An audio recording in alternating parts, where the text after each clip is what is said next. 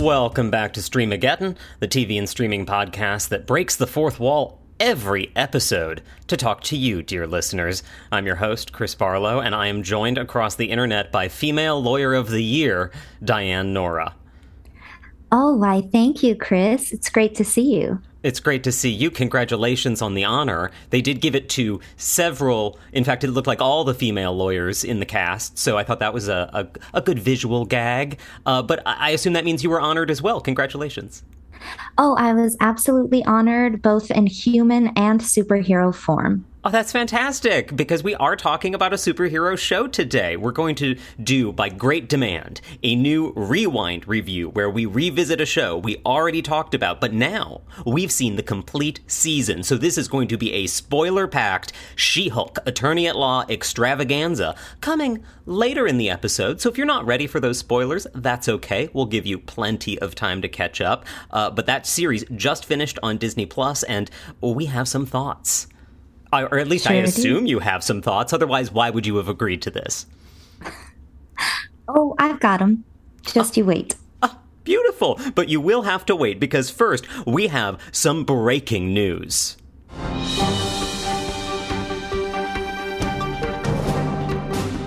Or about as breaking as you can get when we pre-record several days before you hear this, dear listener. But the news is finally here. The news you've been waiting for. The news about Netflix's ad-supported tier. Are you excited, Diane? I am. As a basic person, it's great to know that Basic is in. Basic is back, baby. And this time, it's with ads. That's the name of the new Netflix ad-supported tier, Basic with ads, which sure does what it says on the label. Honestly, I like that it makes sense, unlike, Hulu Plus, which is plus nothing. Yep, or Peacock Plus, which doesn't, or Peacock Premium Plus. There's Peacock Premium Plus, but one of them has ads, one of them doesn't. I might be mixing up the words because none of them make sense, where this, I agree. Basic with ads sounds, well, pretty basic, and with ads. I like that. Now, how many ads will you have to watch if you are basic with ads? 4 to 5 minutes of ads per hour. So that sounds pretty typical for streaming content. And they did say that there will be our beloved ad countdown. So you'll know if you have to wait 15 seconds, 30 seconds, how much time you have before the shows come back. Truly, that is a gift. They've also said that they will be a mix of pre-roll before a show or a movie and, cut within. But for, and this is a quote from Netflix COO Greg Peters, for whatever new movies means, they will try, quote, to preserve that cinematic model there by doing only pre-roll ads for, again, new movies, so your new movies aren't interrupted. I assume that means Enola Holmes 2, you're good to go with pre-roll only. But older movies, they may just drop an ad break into the middle of the movie.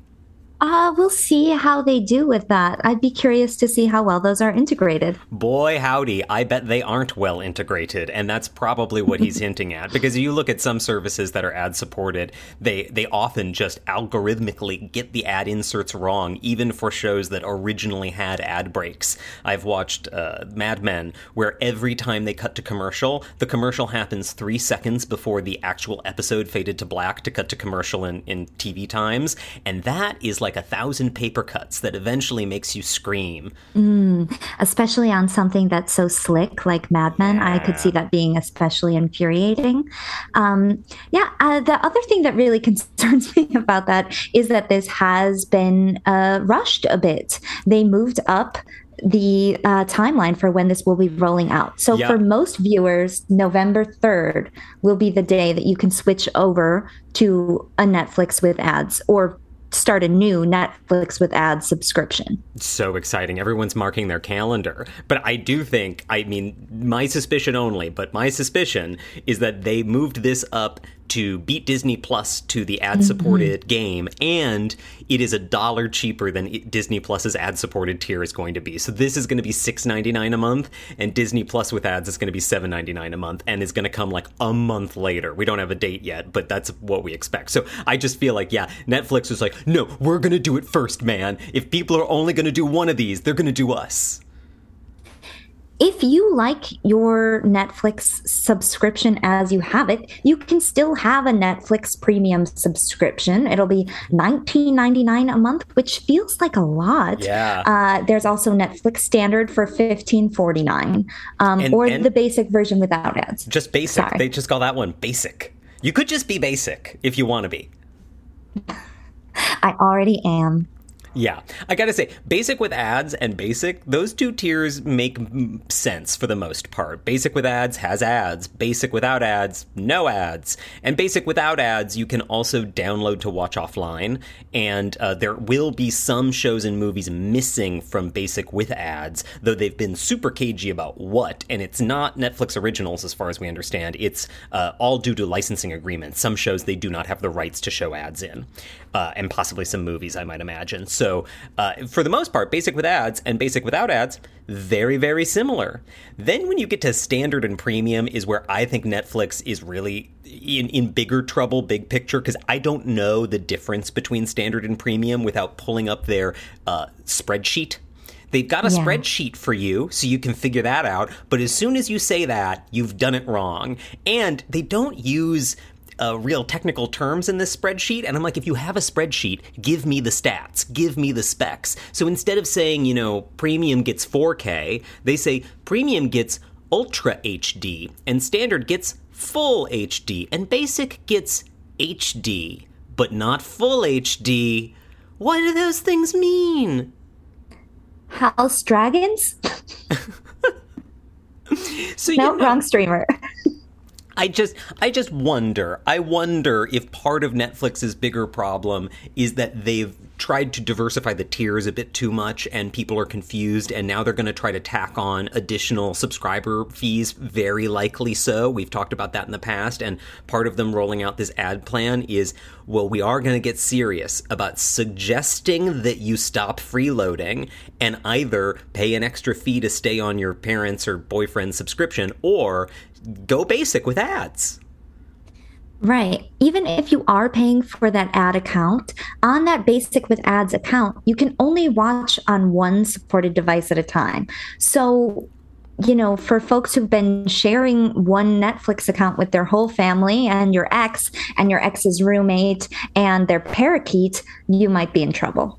That is correct. And so we'll see. I agree with you that $20 a month for Netflix Premium, which does get you that Ultra HD, does get you 4 simultaneous streams, does get you the option to download for up to 4 devices for offline viewing, makes perfect sense for a family.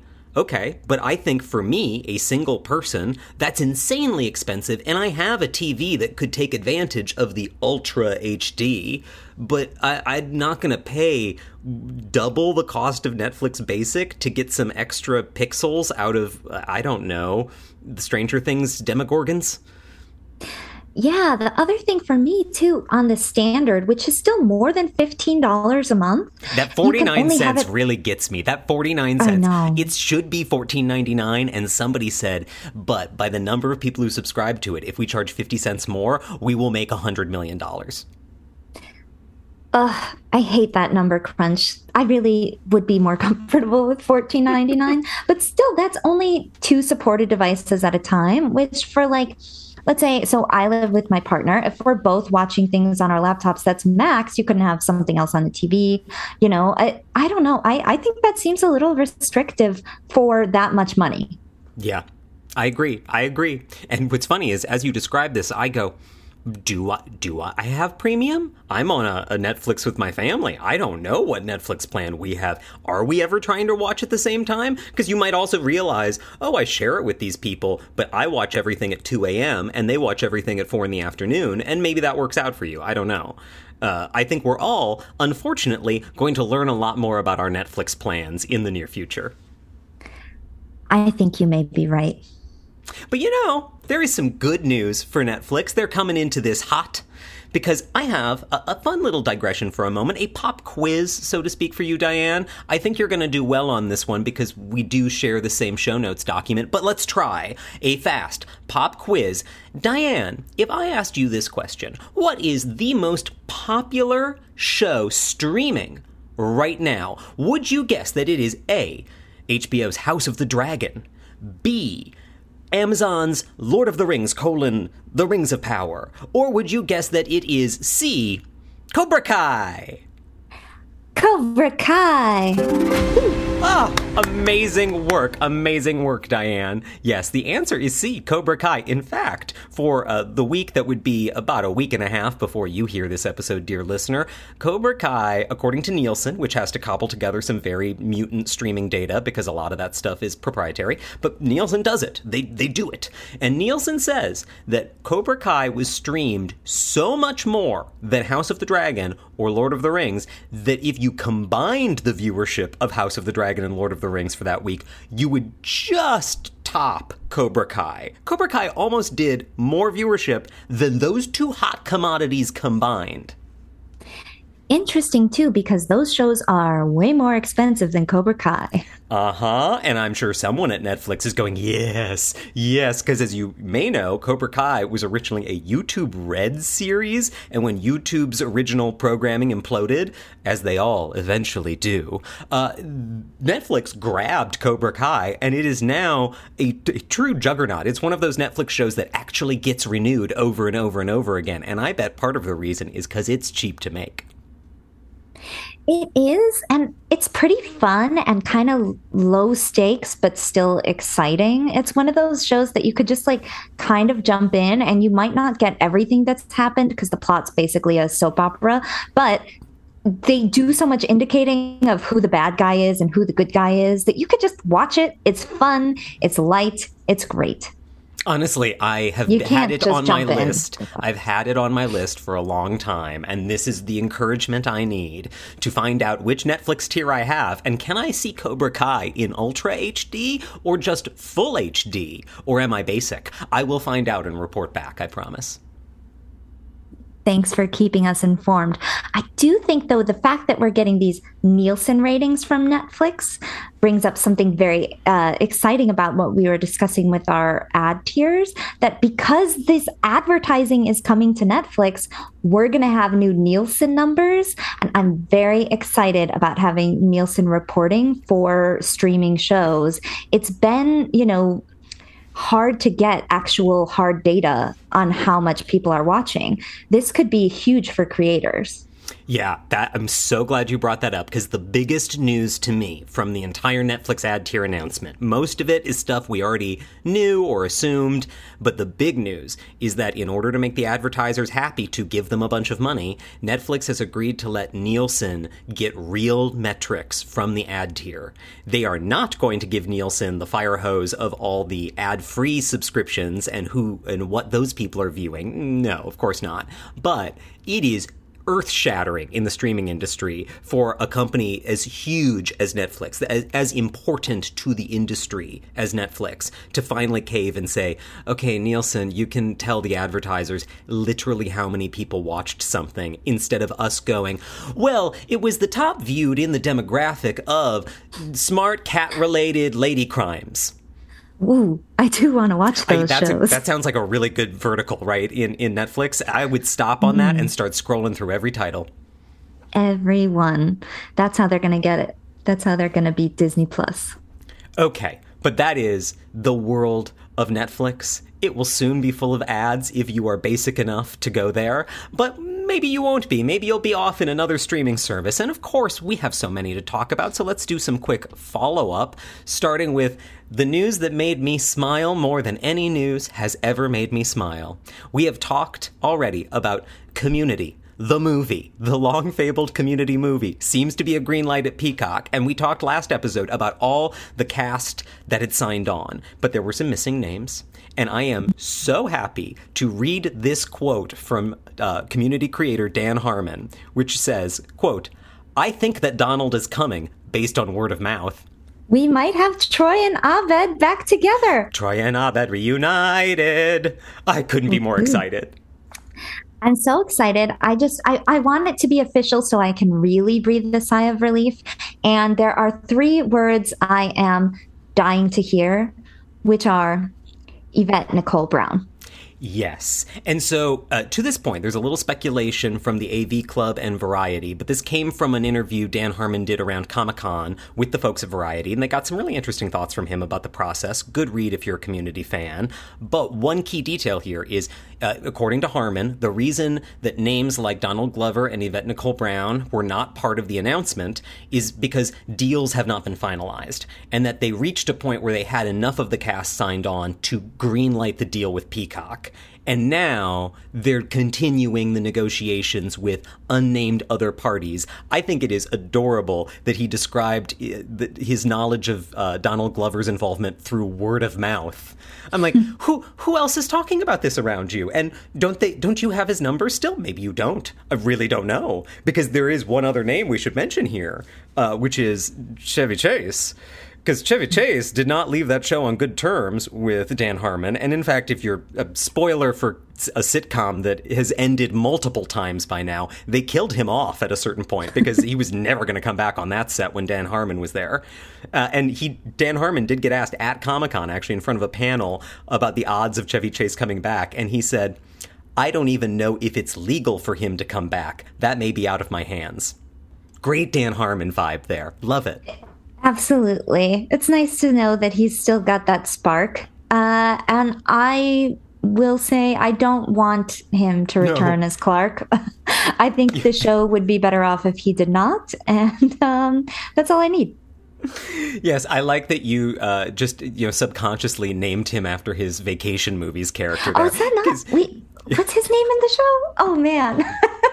Yeah, I don't think Clark Griswold has a home in the Community world. No, Clark Griswold does not have a home in the Community Extended Universe, and in fact, I might say that might have been the culture clash of having Chevy Chase there to begin with. I did learn from a deep rabbit hole on these links that Chevy Chase was not Dan Harmon's original choice. He wanted somebody like Fred Willard in that role, and I swooned. I swooned in my chair when I read that. Okay, his name was Pierce and Clark are the same name. That's true. With no offense to Superman. Scientifically true. Thank you. Well, that's the news from Community, but that's not the only comedy news roiling the world. We do have an update on Trevor Noah's last day at The Daily Show. It's coming up soon. December 8th, Paramount has announced, will be the end of the Trevor Noah era. Still no news on who will be replacing him. Nope. But you can tune in to The Daily Show with To Be Announced on January 17th, 2023, when Paramount vows they will have figured this out. Okay, a few months to get somebody great. No biggie. I'm keeping an open mind. Right.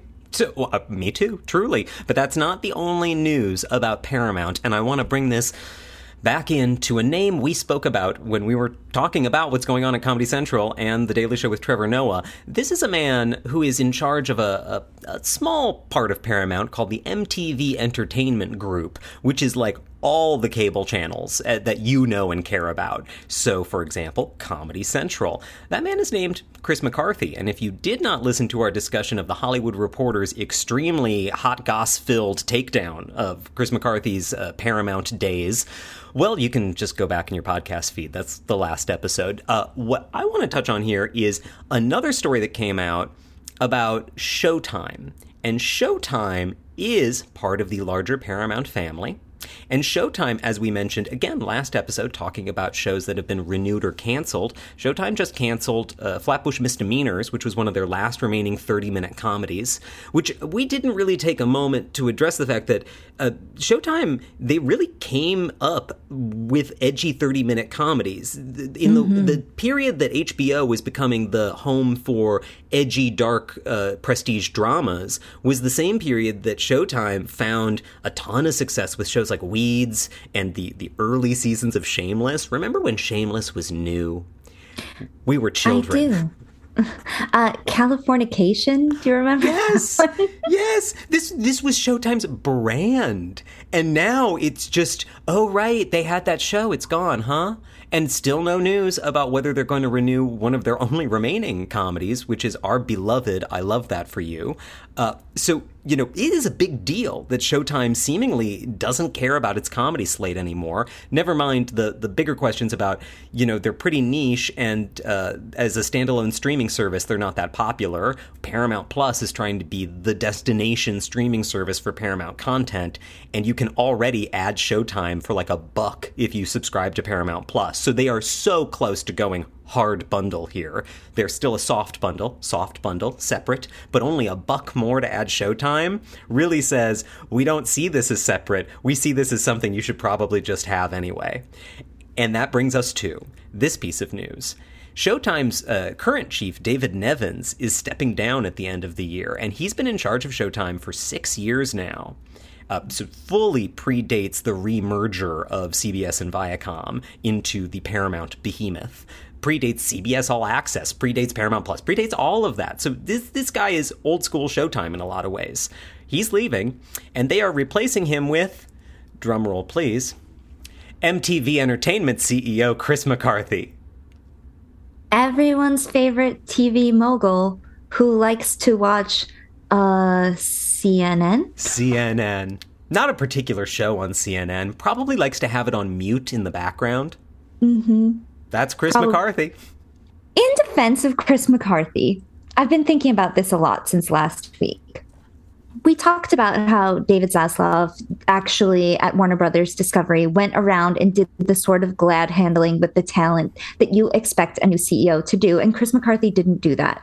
At the same time, David Zaslav is still making some major cuts and really, you know, being pretty ruthless in his business decisions, it seems. And it seems that Chris McCarthy is doing the same thing. Is there something to be said for someone who's like, I'm not going to pretend that this is going to be easy for you? It's not Chris McCarthy's fault that Comedy Central is really in the position that it's in. Linear cable network is just failing across the board. You know, everyone's moving to streaming. Not everyone, but many, many people are moving to streaming.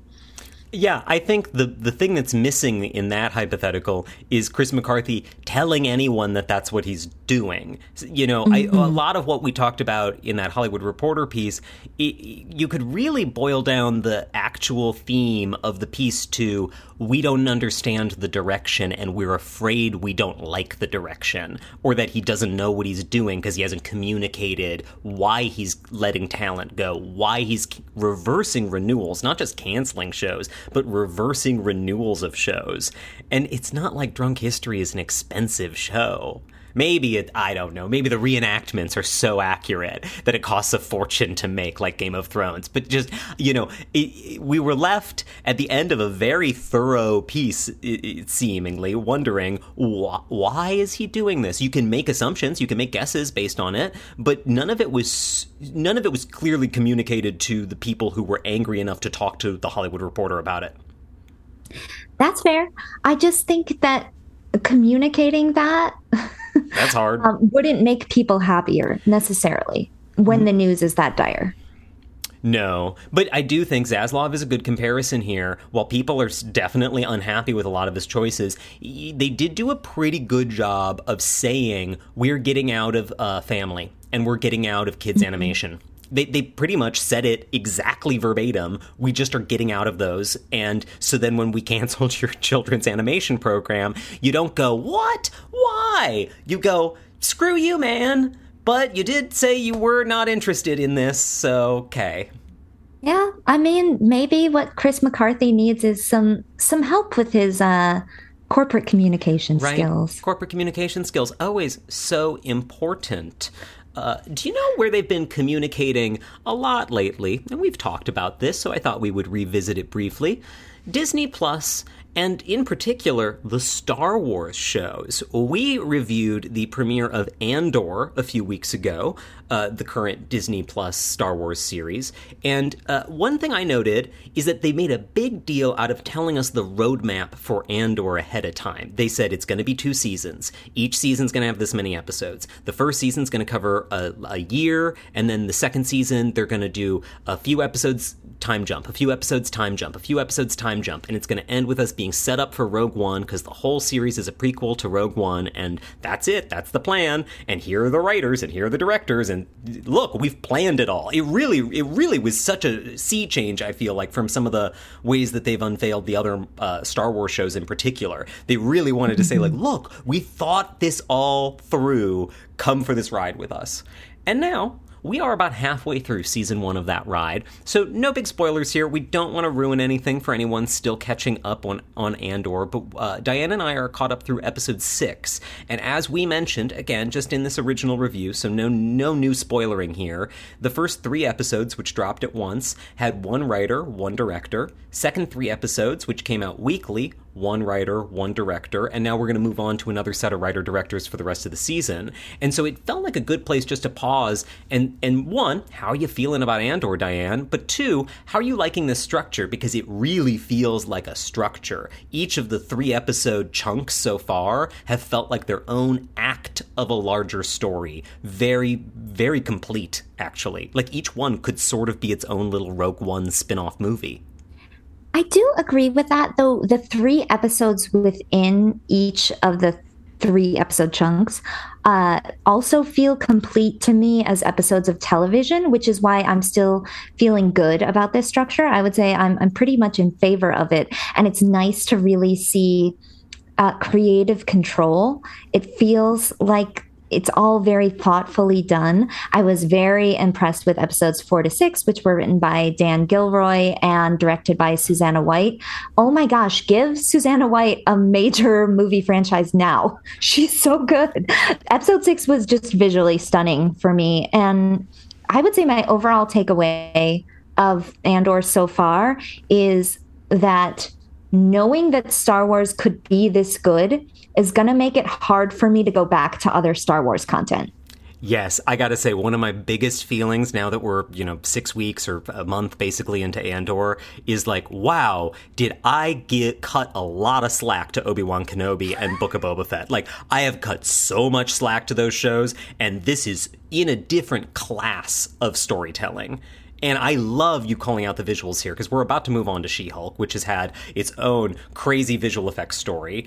But one thing that I was really impressed by throughout all of Andor so far, but episode 6 is a real showstopper, really, really good. And it has some spectacular visual effects, but they aren't everywhere. A ton of it's practical, and so I think that gave them the budget and the focus to say the visual effects that we are gonna get the VFX team for are gonna be out of this world, they're gonna be perfect, they're gonna look amazing. And then everything else is gonna be practical. So we're not overloading that VFX team with work on every single frame of every single scene. We're really relying on something that Lucas and Disney now has done very well with the Star Wars material in general in the recent years, is the practical stuff is amazing. The sets are amazing. The costumes are amazing. They do such a good job of building this physical world. And a little speculation on my part here, but I think that's something that the Lucas team learned after the prequel trilogy, the Phantom Menace trilogy, where finally the computer graphics were good enough that you could do a lot with them, and people didn't love that. Jar Jar Binks aside, which you can hate for a variety of reasons, there was just like an uncanny valley element of so much CGI and none of it feeling super necessary to the storytelling. And now Star Wars today does so much more with practical effects. And then they have their cartoon series where they leaned into a more cartoony CGI. And I think, personally, they kind of figured out, for the live action stuff, we want to lean into live action because that is what made the originals so good. They're gritty. Agreed. The other thing for me about the sections that don't have the VFX that make it work so well is that the cast is just outstanding across the board, really good. And especially the sort of smaller characters are still getting like nice, juicy arcs and beautiful, nuanced performances. And for that for me, is something that I was missing a little bit in Rogue One, that like emotional connection to the characters. And that is a film I really like. But, if there was something I wanted more from it, it was, real character development. And I feel like with this structure of these longer sections, 3 episodes in these different areas, I'm really getting that from lots of characters and I'm really enjoying it. Same.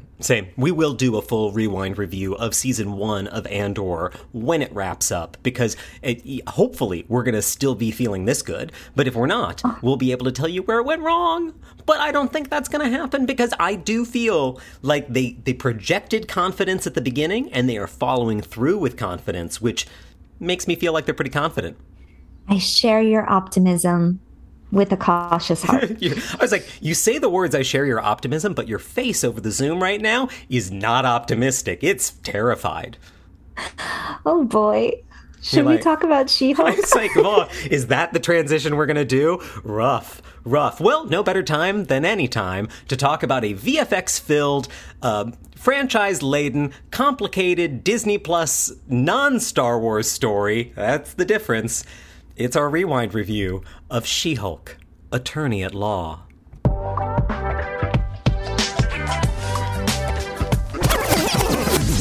Yes, She-Hulk, Attorney at Law. We came to this through a very bleak transition, but I want to back up for a moment and say I had a great time with season 1 of She-Hulk, Attorney at Law, and we are going to get very into the weeds about our critiques of some of the big story twists. But before we get there, I just want to say it's a lot of fun. I want a second season. I enjoyed every episode.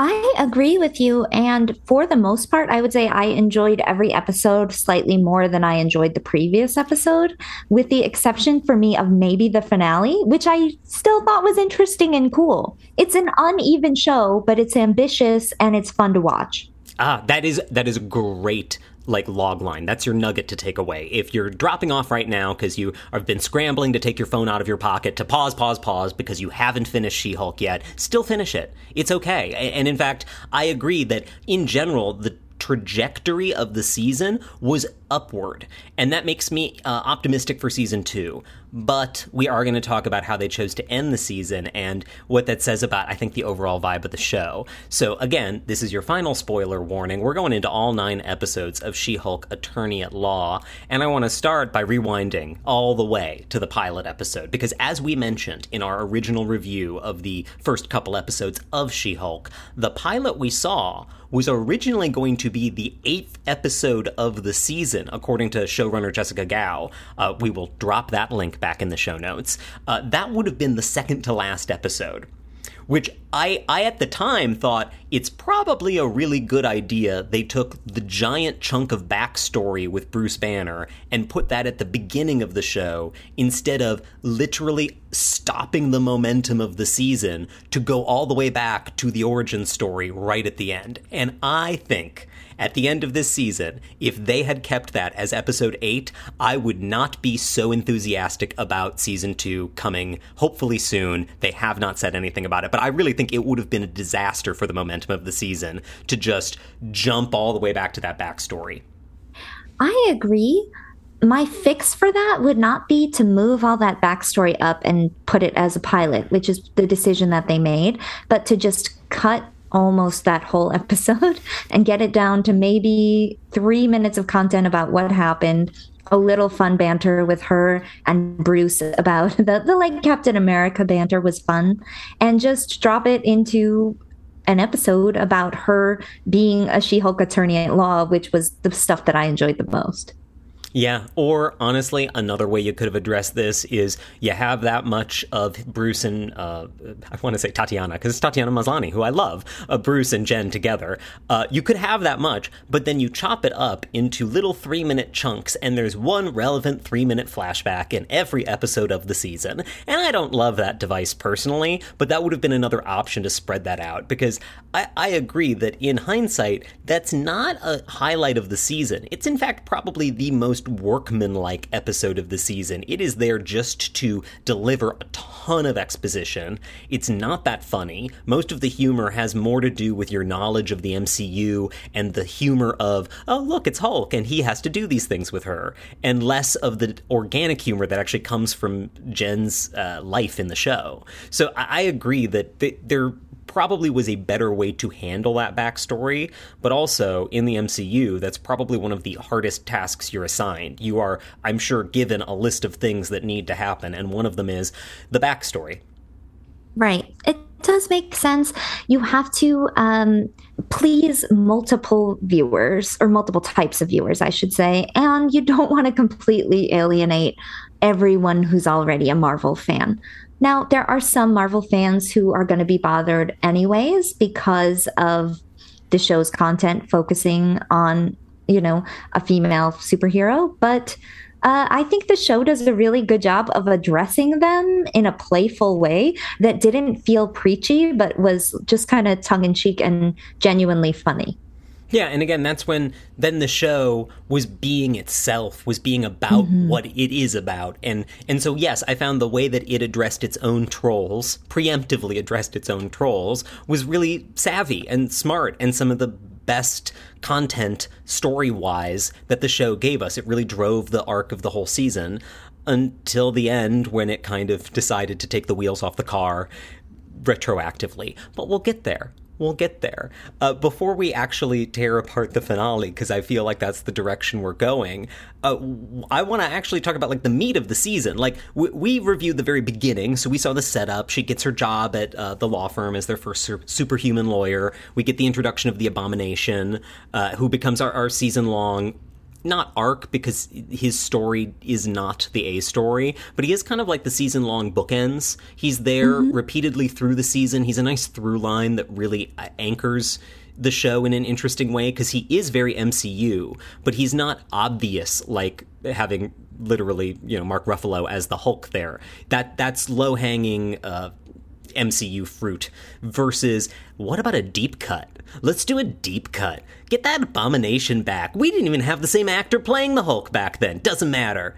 I found that to be more organic because his journey made sense, that he had to deal with reconciling the two halves of himself and has come to seemingly a very zen place about it, and that is Jen's struggle through the season. That felt really substantial. And you might argue the same thing is true about Bruce Banner, but he's an Avenger. It doesn't read the same. He's there for fan service. I completely agree. And there are a few people who we see a lot in the Marvel Cinematic Universe of late, like Wong, who has been in a bunch of the movies lately. And I liked his performance in it, and I liked the times that he popped up. But it was refreshing to have other superheroes who I didn't know at all pop in, and some of them not so super, just people with superpowers, superhumans. It really expanded the idea of what Marvel is beyond just the Avengers, and that part was fun for me. Yeah, one thing I've liked consistently about Hawkeye, She-Hulk, Ms. Marvel, is these writers are beginning to really explore what does it mean for the universe where the Marvel Cinematic Universe takes place? What does it mean to live in a universe that isn't just populated with superheroes, it is lousy with superheroes. You walk to the store and you trip over a superhero at this point in the world of the Marvel Cinematic Universe. And so it was one of my favorite episodes of the season of She-Hulk was the one with the guy who is just a rich kid who's decided to be a super frog. He has no superpowers, but he has a lot of money, so he hires the supersuit maker, who is another fantastic bit character that pops up through the season, to make him a frog suit with like jetpack feet. And that goes as poorly as you would imagine. And he has a lair that has a giant neon sign out front that says the lily pad. Everything about that was hilarious and also felt like a really just interesting window into, if we lived in a world full of superheroes and, costume designers who make super suits for people, you would have a ton of rich people who want to be the next Tony Stark. Yeah, that we already have them in the real world. They're just not as funny as they are on this show. So I like that a lot. Yeah, that episode was really fun. I also loved the Dave Pasquesi character who had married all these different people, and then they were like jointly suing him for emotional damage. That was very funny too. I liked the cases a lot.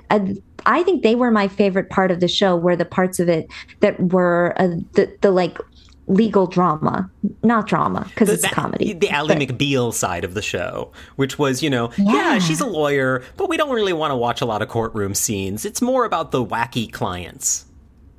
No, I wanted more courtroom scenes, I will say. I could have used some courtroom scenes. Personally, I love a good courtroom scene, but I'm not surprised we did not get more of them. Because as we mentioned in our first review, one of the things Jessica Gao said she learned from their writer's room on this show is that none of their writers like to write those scenes or are very good at them. And so there just aren't a lot of them, which I think was the smart move. If you realize that your writer's room is not a Law and Order writer's room, and no one in this writer's room will ever be able to hack it at the, Sam Waterston scenes on Law and Order, just admit that and go, well, then what can we write in the courtroom side of the show? And the answer was the clients, who were all delightful and the cases were interesting. I love a good courtroom scene, but I was surprised to say at the end of the season, I wasn't craving more scenes of Jen in court as much as I was craving more of her workplace life with her really fun colleagues and the wacky clients they have to deal with.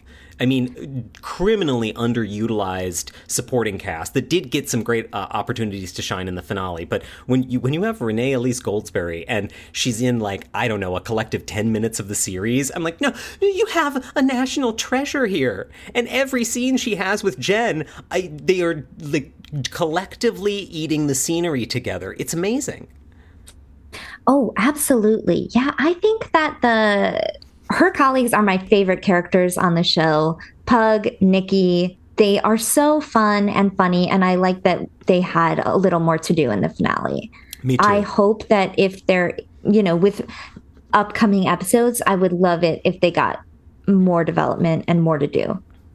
That's not to say I did not enjoy some of the MCU cameos. In particular, bringing in Daredevil was a ton of fun. It really elevated that episode. It felt thematically appropriate because he's a lawyer, she's a lawyer. It gave them some romance. And at a point in the season where Jen was really down and I was feeling really icky about how they had, and icky on purpose, they had taken Jen opening herself up, trying to find love. And as you do on a TV show, they'd turned that into, well, actually, he was scamming you to steal your blood.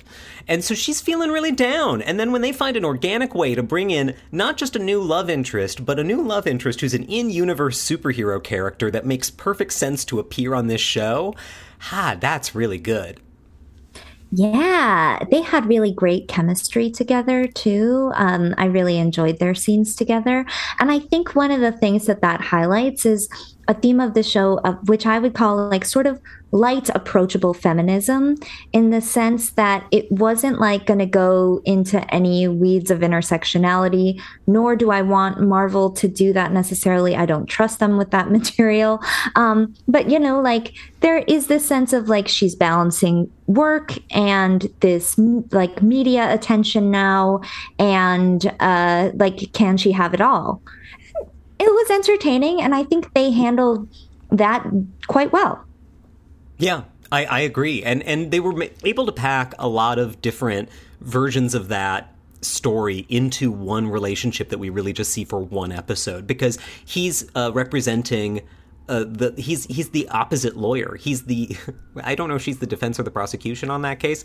I think that she's the prosecution because she's the plaintiff because they're suing That's right, the costume designer.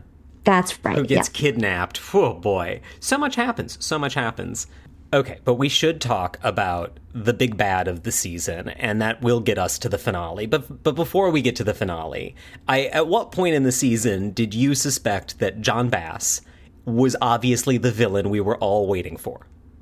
I knew that he never seemed good. Yeah, but there's a difference. Here's my way I think of it. Yes, he never seemed like a good guy. I never thought, ooh, you gotta get that John Bass character together with Jen. They are meant to be. But when he kept popping up, when he popped up in his third episode, I'm like, he's recurring an awful lot for bad boyfriend material character. You know what I mean? I do. The only thing, there were so many kind of sleazy guys. Almost every guy in this series, except for Daredevil and Pug, for me, could have been revealed as a big bad. But you're right. By the fact that he was there the most, at a certain point, it was like, they've got something up their sleeve. Mm-hmm. And I love that they chose John Bass because he's so funny and charming. Yes. I mean, yes, that was just a blast. Yeah, I maybe part of me was, once he showed up in 3 episodes, I was hoping it would be John Bass because I want to see him have a delicious villainous turn. Yes. I agree, though. I thought that his ultimate turn was a little rushed and could have been more delicious. Yes, everything about the finale could have been more delicious than it was, but we're not quite there yet. We're so close. We're so close. I did want to ask you, in the finale, there is a moment where it seems like Nikki might be the big bad. Did you have 10 seconds, not even 10 seconds, it was probably 5 seconds, where Nikki is sending this video of Jen dancing in her dorm room to the evil, incels online? I thought it might happen. At the same time, I didn't think that these creators would do that. I didn't think that they would make it her best friend, who is a woman, is going to be really the source behind all of this misogynistic bad will.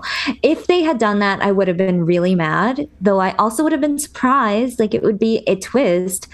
But it wouldn't really line up with everything we've seen from Nikki so far. So I'm really glad that they didn't go that way. Also because I love their scenes together and I want them to keep playing off each other. So, I'm so glad they didn't do that. Same. I felt in that moment like somebody in the writer's room pitched it as a fake out. Somebody in the writer's room went, oh, wouldn't it really get people if it seemed like Nikki had betrayed her? And they all went, oh, that would be a twist. That'd be a twist. Obviously, she never would. But how do you think we could get people to believe that twist for a minute? And then they probably talked it down to, we could get people to believe that twist for exactly 2 seconds before they think about the rest of the show they've already seen and go, this show wouldn't do that. And that is exactly how long they play the twist for. They play it for 2 seconds before she goes, I'm sorry, Jen, I had to. I'm so clever. And you're like, oh, yeah, so she's on Jen's side. Of course she's on Jen's side. Somebody was like, we can't even let that linger in the air for more than 2 seconds, because if people think we're willing to do that kind of schlocky anti-feminist twist, we really aren't earning this bonkers ending we're trying to earn. And I don't know if they really earned their bonkers ending, but I respect them for trying. Completely agree. Does that mean we have to talk about the bonkers ending? Let's do it. I don't know that they didn't earn it either. It was almost there. It was just a little bit rushed for me. So should we try and recap what happens in the finale? It's a lot, in a row. It's a lot. And I think maybe part of the strange feeling of it is it is hinged on something that happens at the end of episode 8. At the end of episode 8, she is at the Female Lawyer of the Year Awards, and she is getting her Female Lawyer of the Year award with seemingly all the other female lawyers. And that is when the evil forces launch their kind of embarrassing attack on her. They're trying to out her as phony, essentially, as somebody not worthy of your adoration, not worthy of superhuman powers. And she finally has a Hulk smash moment where she loses her cool and loses control of her powers, so to speak, and smashes the big screen. And then she gets arrested by the, superhuman police, the Department of Damage Control, or whatever they call it. It's essentially revenge porn. I mean, they don't show anything that's too adult in it, but, that the person she'd met at the wedding who later ghosted her has uploaded footage of her and shared it on Intelligentsia. Yes. Which I can never remember the name of the evil website, because Intelligentsia is also like the coffee brand they sell at Whole Foods. I'm like, no, but I like that coffee. That can't be the evil people. I know, because the evil people aren't particularly smart. No, they're not. But that's why the name is funny. I give them that credit, yes. But, okay, so yes, I want to pause on that for a second, because not just did that character ghost Jen after hooking up with her after the wedding, and not just hooking up with her after the wedding, they dated for several dates. The whole point was Jen was trying to find a real connection, and then finally when they hook up and she has this great night with him, he actually is recording her, stealing her blood. He's evil, Intelligentsia bro, right?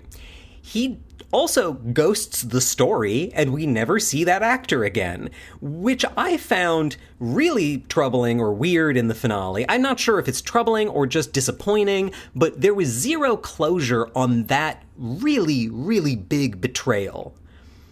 Agreed. Yeah, I would have loved to see Trevor Salter, who played Josh, come back just for,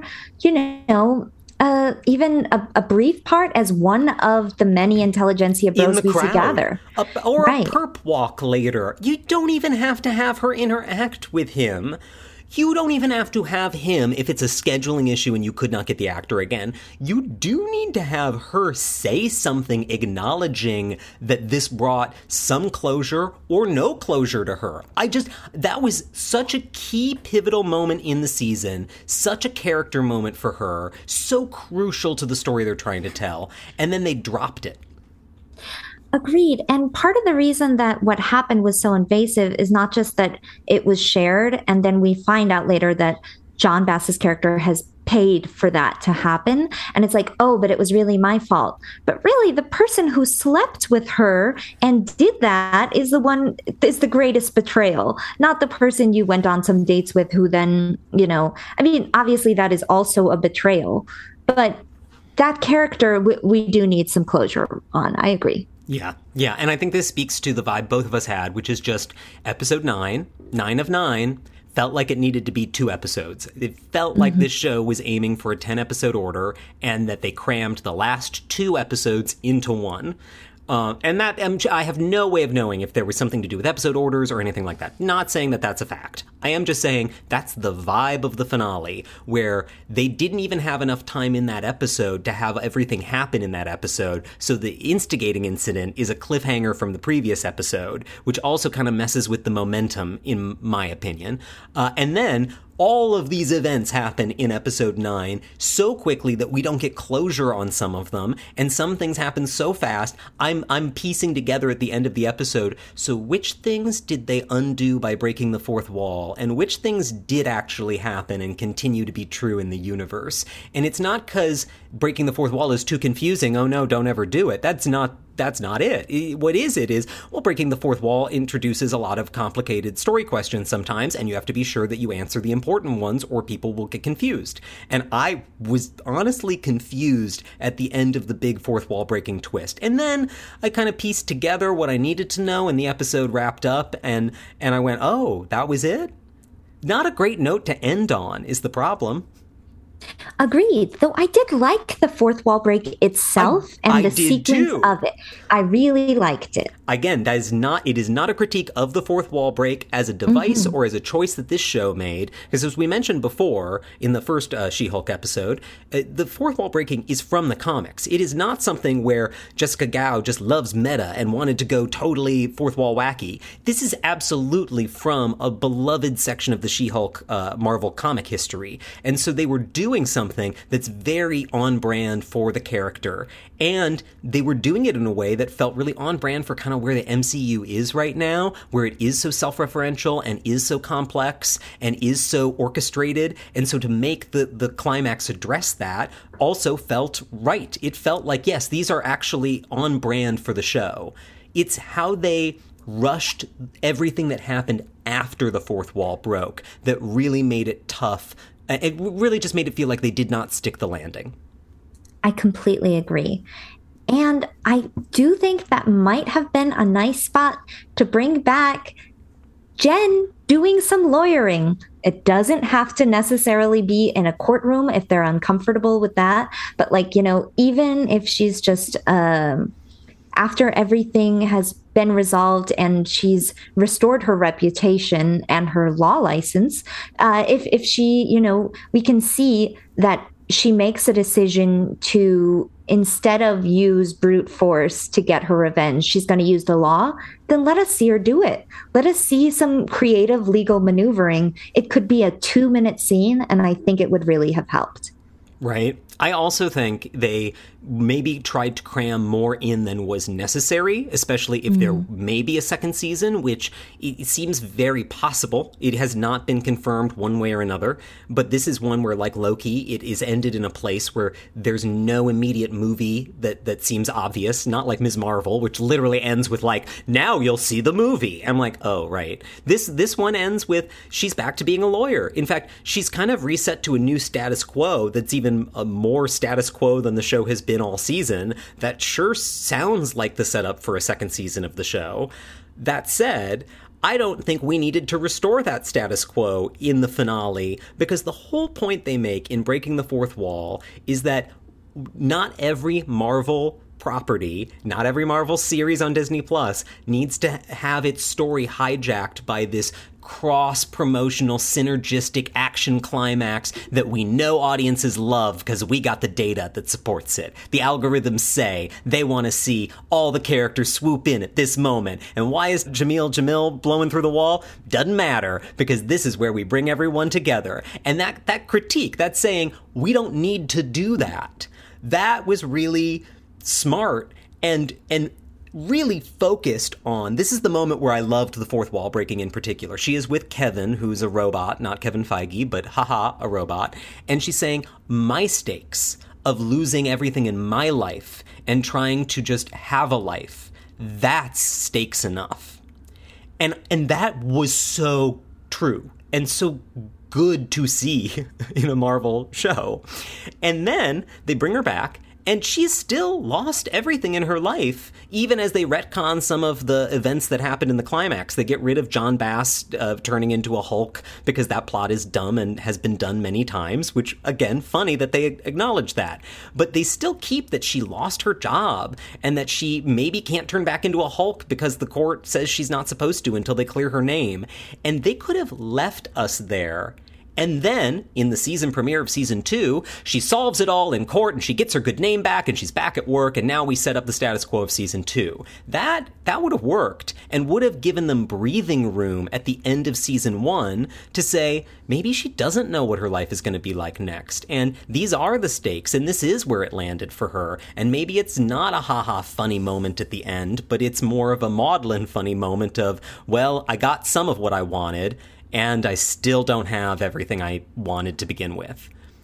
Which actually, I think for the tone of this show would be a great place to land. That's what I wanted inside. And you still could have had the warm emotional beats of her having dinner with Daredevil and her family, of Hulk returning with Hulk's son, which is a big MCU twist. Woo! You still could have had all of that. But what got me was suddenly she's walking back to court and she's She-Hulk going to court again. And they're like, what are you wearing? And I'm like, yeah, that's funny, but how did we get there in the last 30 seconds after all of this other stuff we just landed on? You just skipped several steps, and you just should have moved that to the beginning of the next season. Would have been the first 5 minutes of the first episode of the next season, would have been funny, would have brought us back up to speed, would have been great. Don't know why you had to cram it into this already overstuffed, complicated finale.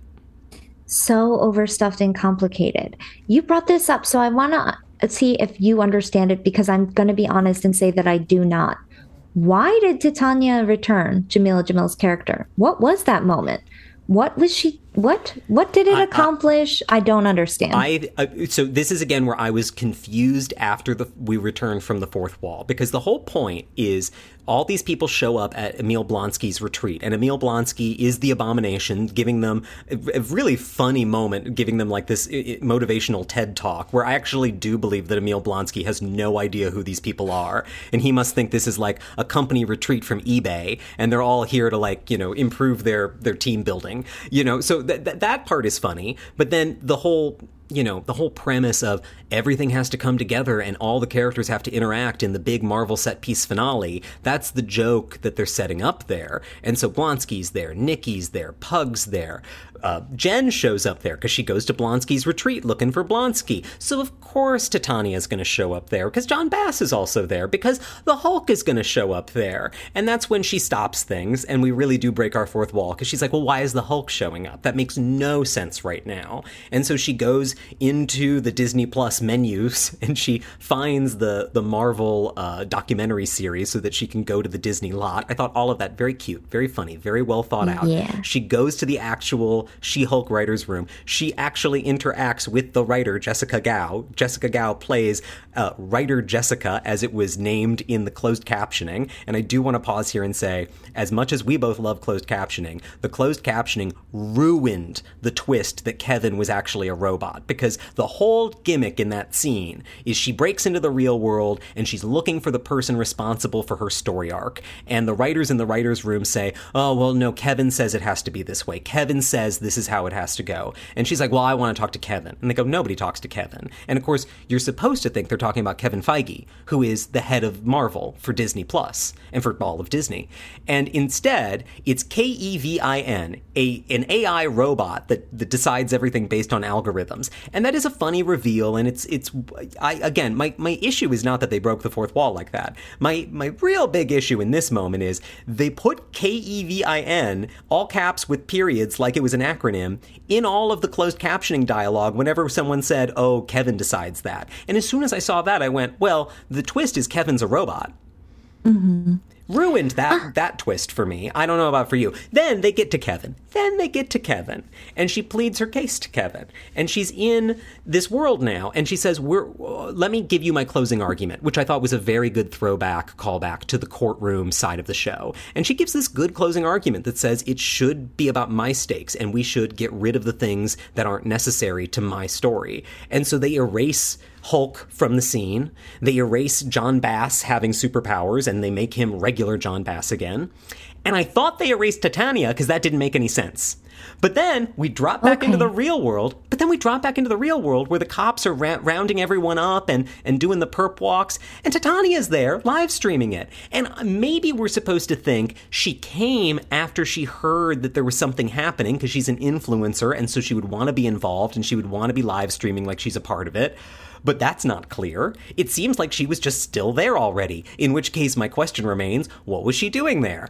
So that's where I get to, they just did not tie up what did happen versus what didn't happen. What is Marvel excess in a set piece that we don't need for Jen's story, and what do we need for Jen's story? And I feel like they did not land on the right balance there. I agree, and I just think overall, Titania was not used especially well, and you could have done a lot more with that villain arc. Like, I kind of thought at the beginning of the show that she was going to be the big bad for the series, and then they shifted it over to Blonsky, and, that was also pretty good, but then Titania reappears a few times, but it never amounts to all that much. Yeah, that Titania to me falls in the same category as her co-workers, who are criminally underutilized characters who are not just great actors, but well thought out, well-written characters. All those characters are good and interesting, and I want to see more of them. And Titania included. I actually am glad she did not turn out to be the big bad, because I had the same thought in the pilot. Like, oh, is the big bad just going to be like another hulky lady? That's a little cheap. And so much more interesting to not have it be two hulky ladies versus each other for the whole season. But I did want to see more of who is Titania in the world, because the whole point is she's this kind of in it for herself, disruptive influencer character who is not a villain, but does get in your way and does become your personal villain in some situations, like when she trademarks She-Hulk. Really good plot for her, really good story. They didn't have enough episodes, they didn't have enough runtime to balance that many strong secondary characters. And so, like a lot of her coworkers, she just kind of gets lost in the shuffle mid-season. Yeah, I think you're right. She might not have been the most interesting big bad, but I think she could have been more effective as a foil. And the same thing, to me, the Abomination is basically a big hulky dude. Just like a mean hulky dude instead of a good hulky lady. Okay, yeah, that's fine. It's not like the most interesting character in the world, but the performance was good, so I liked it.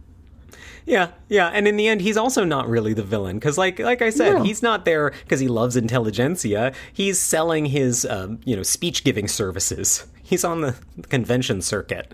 And at the end, he does go back to jail for turning into the Abomination, and our nice post-credits scene is Wong coming in and breaking him out again, because Wong is the, Easter egg through line of this series. Of this series... It seems a phase 4 of the MCU. Well, it is. We are big into multiverses right now, so you gotta have the guy with all the windows to the multiverse, and Benedict Cumberbatch is busy. I like this guy better. I like Wong better. Wong deserves to show up in more things anyway, so glad to have him. And glad to have you, dear listener, through this journey, through our very, I think, complicated thoughts about She-Hulk Attorney at Law, because it was a complicated season. I agree that it was uneven, but ultimately very rewarding and on the whole, a lot of fun. I think on the whole, the cast, the writing, and the concept came together in what is really a difficult balance, especially when you add the production elements like the VFX crunch at Disney, which they do make a really great call out to in the finale. And it's one of those things where I wonder, when did they write the scene with Kevin in the finale? Did they write the scene with Kevin after they were told, you need to cut half the She-Hulk scenes from the season because we don't have the VFX team to do it? Because... those are things that, maybe not half the scenes, but Jessica Gau's acknowledged they had to cut a lot of She-Hulk or turn a lot of She-Hulk scenes into Jen scenes because the VFX was so complicated and expensive, and the team had to move on to Wakanda Forever. They don't literally say they had to move on to Wakanda Forever in the show, but Kevin does say they had to move on to the next project, which is Wakanda Forever. Which, I want the VFX in that to be good, so... Right. So I get it. But again, to bring it back to say, with all those complicated things, those production issues, the VFX issues, the story moving around as they rearranged things, I think they were wildly successful at something really difficult. And I am really hopeful that Disney sees that and goes, we should do a whole second season of this. Not just take, She-Hulk and pop her into another show or something, but really, let's invest in this, because these writers cracked a really hard kind of conundrum in making this show even work at all. And now that they're there, I really want to see them work with it. I completely agree. And I would say if you haven't watched yet, don't let the pilot turn you off. Give it at least 2 episodes. It's a fun ride. If they don't end up using her in a season 2, I hope that someone will give Ginger Gonzaga her own, Murder, She Wrote show. Yes, it's time. Reboot Murder, She Wrote with Ginger Gonzaga. I am sold. She's so great. She's really charming. Well, listeners, if you love that idea for the new Murder, She Wrote, email us. Or if you have your own pitch, who should be the new Murder, She Wrote? Because rest in peace, it's time. Email us, podcast@streamageddon.com. That's enough for our In Memoriam segment of the week. We will be back in your feeds next week with more TV and streaming. So until then, you know what you need to do, Diane? Keep streaming.